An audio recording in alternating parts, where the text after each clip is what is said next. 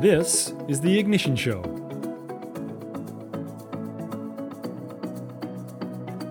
Well, hello everyone. Welcome back to our podcast. My name is Chris Jansen, host of The Ignition Show, and our aim is to bring you a regular dose of ideas, insights, and inspiration you can actually use in the pursuit of your full potential and ignite the flame within you to live your best and full life. In addition to bringing you in-depth conversations with amazing guests, every other week, I'm going to sit down in front of the microphone and share with you some of the most important lessons and nuggets of wisdom I've encountered from training more than 10,000 people over the last decade, and also from the thousands of hours of intimate one-on-one conversations I've had with my coaching clients. So grab a pen or simply sit back and take in today's message. Let it sink in and ask yourself, how does this show up in my life? How can I apply the points that resonate with me to my life today? And what would happen if I did? All right, let's go. Let's dive in. Let's move over to the Coach's Corner. So if you've been paying attention to the news these last couple of days or weeks, or you've been watching your social media feed, I'm going to bet that there's somewhere has popped up on your feed an article that's been circulating, probably various articles that are circulating, about an experiment that Microsoft recently ran in Japan. And the sexy headline was that they experimented with a 4-day work week and productivity increased by 40%. Fascinating headline, really interesting study, but a great example of something I wanted to talk today about productivity and the pursuit of continually improving performance. So I've dove into some of the articles that were written about the experiment. And one of the things that's important to notice is that it's not just the fact that they shortened the work week down to 4 days and suddenly people improve their performance, is that there was multiple things that happened. First of all, it was part of a month-long challenge. So there was a little campaign that was around this. Everyone was rallying behind an idea and an experiment to improve in a certain way. There was also two other elements beyond just shortening the work week. One was there was a reduction of meeting times, where meetings were reduced to 30 minutes rather than the typical hour or even longer.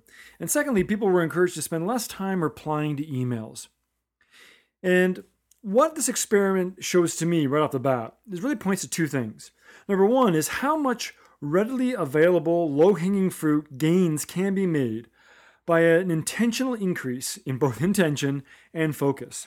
And two, if you do want to improve your productivity and your output, and you want to change the way you're working, this is best approached by testing assumptions. I'm going to expand on a couple of these points. So, what this also triggered for me was I've had a chance over the years to do a lot of work with Microsoft in Ireland, in the UK, and in India. And I've run workshops with their teams, looking at how do we improve performance, how do we sustain high performance.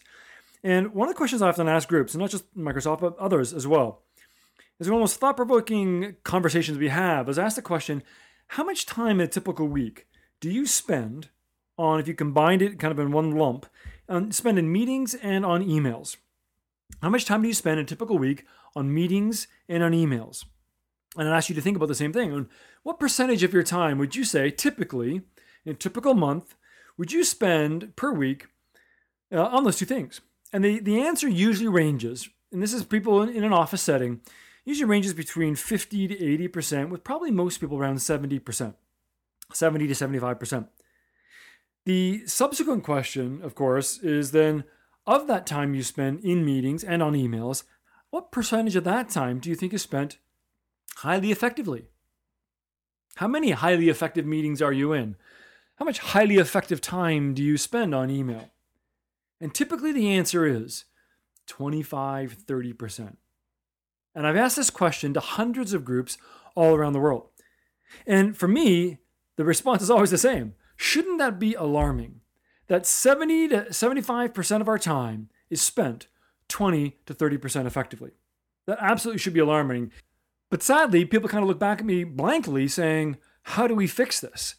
We're so caught in our own habits and our own ways of operating that we create inertia and we forget that there are a lot of assumptions that we're working under. You know, one of the things that it also reminds me of is Parkinson's law, which is, you've probably heard some expression of it, is that work expands to fill the time available for its completion. You know, if you have not just work, but in your personal life, if you get up when your alarm goes off and you've got an hour and a half to get out the door, how long does it take you to get out the door? Probably an hour and a half. If you sleep through your alarm or it doesn't go off for some reason, you wake up, you've got 15 minutes to get out the door. How much time does it take you to get out the door? Probably 15, maybe 20 minutes.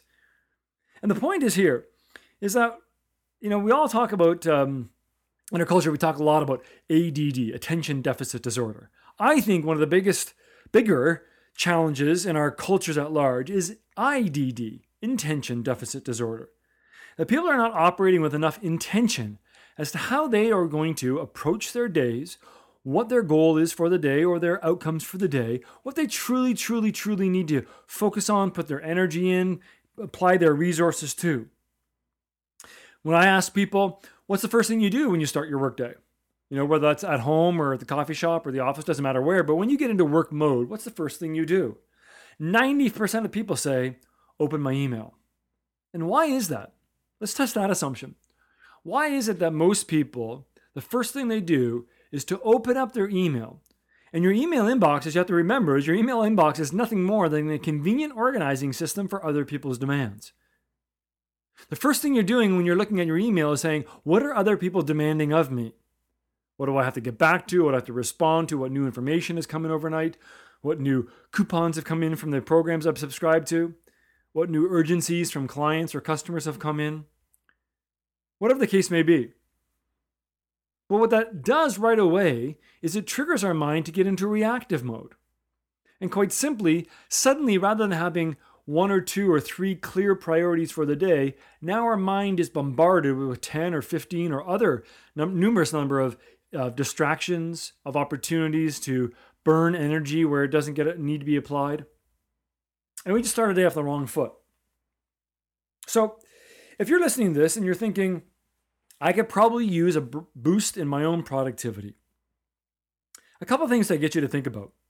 Number one is, first of all, just questioning, what do you really mean by being productive? What does that truly, truly mean to you? For a lot of people and a lot of organizations I've worked with, the whole conversation about productivity, I need to be more productive, typically doesn't go much deeper than, I need to get stuff done. And when it doesn't go deeper than I need to get stuff done, stuff very easily equates to anything. Anything makes me feel productive. I can be banging out emails all day long, responding to other people's demands, and I feel like I'm really, really busy. But if you challenge yourself at the end of the day, were you truly productive? Were you truly getting meaningful things done? And I like to think of productivity is too short of a phrase. I like to think of it as productive quality output. Productivity is about output. It's not about input. Input is being busy. Input is spending energy on lots of different things. Answering emails, going to meetings, placing phone calls, writing reports, preparing presentations. That's doing things. What is the productive output? Because we've all had those days, I know I've had them, where I've been feeling really, really busy all day, but he asked me, what did I get done? The answer often is, I don't know. I didn't get much done. I got stuff done, but I didn't get much done. And this really comes back to attention deficit disorder versus intention deficit disorder. What is your intention when you start your workday? What is your intention when you start your weekend? What is your intention when you go home at the end of the workday? And building a practice, a deliberate practice of setting your intention or at least consciously choosing, what are you trying to achieve? What kind of output are you trying to create? What kind of connection are you trying to create if it's a family event or a social event? How are you going to show up? If you're a leader at work, what is your intention for being a leader today? Wherever you're listening to this, the next time you're meeting with your team, what is your intention? How are you going to show up as a leader? Do you ever stop to think about that? Really, truly think about that. So all that to say that everything starts with intention. You got to know what you're trying to achieve, what your goal is, your outcome, your objective, whatever way you might express it. And what does a quality version of that mean? What is the quality, productive output that's going to get you to that accomplishment? And if you want to increase your productivity further, if you really want to experiment with this, if you're inspired by the sexy headlines of Microsoft circulating this past week, there's 3 things I would get you to think about. 3 questions to ponder. And as often is the case, if you ever want to find a solution, a better way of doing something, you first need to really understand the problem. As Einstein once said, if I had 1 hour to solve a problem, I would spend 55 minutes defining the problem and 5 minutes on the solution. So the first step is really defining the problem. So the first question you need to ponder is, what am I doing when I'm not being productive? What do I go to? If I was there with you, if I was your coach, and I told you that, I'm not very good at not being productive. I'm a super productive person. Now, truth is, I have my bad days and bad moments too. I need to remind myself of some of this stuff as well. But if I was sitting there next to you and saying, I don't know how to be not productive, show me how you do it, what would you show me? Well, if you're looking for some inspiration on this, there was a study a couple of years ago by a company in the UK, a research company, and they polled 1,989 office workers in the UK. And they asked people, do you consider yourself to be productive throughout the entire workday? To which the majority, 79%, admitted that they weren't. Just a fifth, 21%, believed that they were productive throughout the day. They also asked respondents, if you had to state a figure, how long do you think you spend productively working during work hours on a daily basis? And on average, the answer was 2 hours and 53 minutes of actual productivity. So then they dove a little deeper and they asked a great question. What are you, and it's probably a better question than I've posed to you. They asked, what are you guilty of spending time doing during the workday rather than working productively? And what people said was this. Number one was checking social media. 47% of people said social media. 45% said reading news websites. 38% discussing out-of-work activities with colleagues. 31% making hot drinks. They like their tea in the UK. 8% said smoking breaks. And then texting, messaging, eating snacks, making food, making calls to friends, and some even searching for new jobs. But 4 to 5 hours of lost productivity by doing some simple, low-hanging, readily available changes. So the question for you to ponder is, what are you doing or what are you guilty of doing when you're not being productive? Take a moment, if you're listening to this with a notebook in front of you, maybe just pause this recording and just start to brainstorm. What do you do? If you had to show me, what are you doing? The second question is, before you just jump to saying, what are you going to stop doing? The second question is, let's go a little further on the analysis. What causes you to go to those things? Why do you spend so much time reading websites or your social media? Or texting messages or replying to notifications? Why do you do that?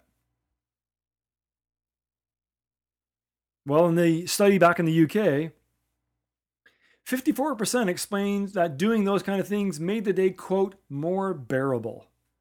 And when someone says they make the quote their day more bearable, what that screams out to me, if they've lost connection with their sense of purpose. They've not lost connection with what they're really trying to do, or what's the point of them being there in the first place. What is the purpose of their work? When you lose connection of the purpose of work, it's very easy for your meetings to go from 30 minutes to 60 minutes. When you lose sight of the mission that you're trying to achieve, or the vision that you're trying to create, it's very easy to drift and to get bloated into how you spend your time. So what causes you to go to those things when you're not being productive? Part of the work that I've done internationally has been really about managing energy. And one of the core tenets of managing energy is that for us to operate with full fuel in our tank, fully charged batteries, ready to take on the day or to power ourselves through hours and hours of work, day after day. One of the core tenets and principles of managing energy is you've got to intermittently recharge yourself. You've got to have times where you disengage, what I would call renewal, where you recharge yourself, renew yourself, you recover from an energy setback. And that's exactly what these 4-day work weeks are intended to do, is to give more time for a better work-life balance. In fact, this Microsoft challenge is called the Work-Life Challenge, Work-Life Choice Challenge. And when you're feeling depleted a lot of the time, it's very hard to maintain focus. It's virtually impossible to maintain a sense of absolute focus and intention on what you're trying to achieve. It's just the way we're wired. Our mind is very susceptible to distractions and compulsions to go to things that take our attention away from what we're truly trying to do to create that productive quality output. So you've got to get curious. What causes you to go to those things? So as a way to do that, is just reflect on the past week. Reflect on the past 7 days when you started to go to distractions, when you weren't being productive. What caused you to go there? Was it a lack of discipline? Was it a lack of intention for the day? Was it a lack of clear goals or tasks or to-dos for the day? Was it a lack of agenda for your meetings? It's a lack of something. Something is missing. What is it? The third question to start to turn the corner and look towards a solution is, The question I would ask is, what is an experiment you could rally behind? What's an experiment you could rally behind? When people want to make a change, the easiest way to start is to not look at it as a lifelong commitment. That suddenly you're going to say you're going to hunker down, you're going to work 40 hours of absolute productivity for the rest of your life. Start with an experiment, a bite-sized piece that you could choose, just like Microsoft in Japan. They said, we're going to do this for 1 month. If they said we're going to do this for the rest of the year, I would guarantee that after 3, 4, 5, 6 weeks, engagement, attention, and intention behind that challenge would wane, because it takes energy to build new muscle, to build new practices. So start with an experiment you can rally behind. And as an idea starter, some of the most powerful ones that I've seen and I've mentioned here before. One is when you do have meetings, is to set very limited time on it. Reduce the amount of time that you think you can by 25%. If it's an hour meeting, make it a 45-minute meeting. If it was intended to be a half-hour meeting, make it a 21-minute meeting or an 18-minute meeting. And I guarantee you that by shortening the amount of time by 25%, you will increase the amount of focus by an equal 25%, if not more. I hear about it all the time. The second thing I might suggest is how often you do check emails. How often do you check or engage in emails? Now, I recognize a lot of work these days is involving emails. It's sending out information, it's receiving information, etc. But how often do you refresh and look for new emails? I may have mentioned in my previous podcast that I did an experiment once many years ago when I was working with a team. I had a team of 18 direct reports, and we all sat in the same office space. And I told my team I wasn't going to check my email, or I was only going to check my emails 3 times a day. Beginning of the day, kind of middle of the day, and maybe late afternoon. Now, the reality was I had to get in there more often than that, but that's what I told my team. It was a genuine intention and a genuine guide that's when they would be able to reach me through email. And 2 things happened. One was I immediately felt liberated to be more productive and put my attention on the higher value tasks and goals and objectives that I really need to be spending time on. I felt liberated and had much more time to spend on the things that were going to make add much greater value, be much more higher productive quality output. But the second thing that really happened that totally surprised me was that the number of emails that I received from my team immediately dropped by about 20%. Just by telling people I'm not going to be checking my emails within a 3-hour window, 20% less emails from my team that was in the same open office space environment as myself. So my question for you is, do you really need to check your emails as much as you do? If so, you've got to test that assumption. You've got to experiment by checking less. I guarantee you're going to get productive output from that. Related suggestions. Think about turning off notifications on your phone, or better yet, even deleting certain apps off your phone that you find you are going to much more necessarily than you need to. Way more often than you need to. And probably the biggest thing, saving the best for last, the biggest thing that I've seen make a dramatic input on people's effectiveness and productivity is what we call first things first. It's starting your day with somewhere between 30 minutes to 60 minutes to maybe an hour and a half of uninterrupted focus on something of your highest value. First things first. What is your biggest challenge, your biggest goal, your biggest objective, the thing that's going to add the greatest value to your business, to your team, to your life? What is going to create the greatest, highest quality productive output? What is going to give you the biggest boost in your fulfillment, in your performance, and in the results that you create in your business or your job or your life? And what if you start your day? Don't check your emails. Don't get involved in other things. Block off your calendar and set that time for first things first, highest priority first in the day. And what people tell me after from doing this experiment, even for a few weeks, people will say that after doing that high value thing first, I feel successful for the rest of the day. I'm in a much better mood for the rest of the day. It feels like other problems come up. I'm readily able to handle that. I become more resourceful by getting that thing. It's this whole cascade effect. When you feel significantly successful on something significant, first thing in the day, the rest of the day becomes that much easier. And you'll realize you don't need to put in all the hours that you're putting in because you're probably only being productive for 2 hours and 53 minutes to begin with. So, what are you going to do with all this? What are you going to apply for this? I'd love to hear your thoughts on what makes you productive. What are the challenges you have productive? please go to our website at theignitionshow.com/connect and leave me an audio message. Let me know what this is inspiring you or provoking you to do and think about. And I look forward to hearing from you and helping you to continue to raise your bar about what you're trying to produce, what you're trying to achieve, and who you're trying to become in the pursuit of your greatest potential. Hey, thanks for tuning in. We always want you to get the most of the time you've invested here. So this show is only valuable if you apply what you learned. And most learning, as I mentioned, is generated from reflection. So we'd love to hear from you and your reflections on what you learned or found interesting. Please join our community and go to theignitionshow.com/connect. That's theignitionshow.com/connect. And let us know what struck you. And what was it that you heard today that you really needed to hear today? You can leave us an audio message or join our Facebook group and participate in the conversation there, where we'd love to hear your comments and follow-up questions. As always, if you like what you hear, please subscribe to our show, rate the show, or leave a review in iTunes. It helps others find us and helps us get better. We read every single review and comment that comes through iTunes, Facebook, and our website and respond to as many people as we can. And lastly, remember, whatever you dream of, whatever you hope for, and secretly wish you had, you're closer than you think you are, you're meant to have it, and you absolutely deserve it.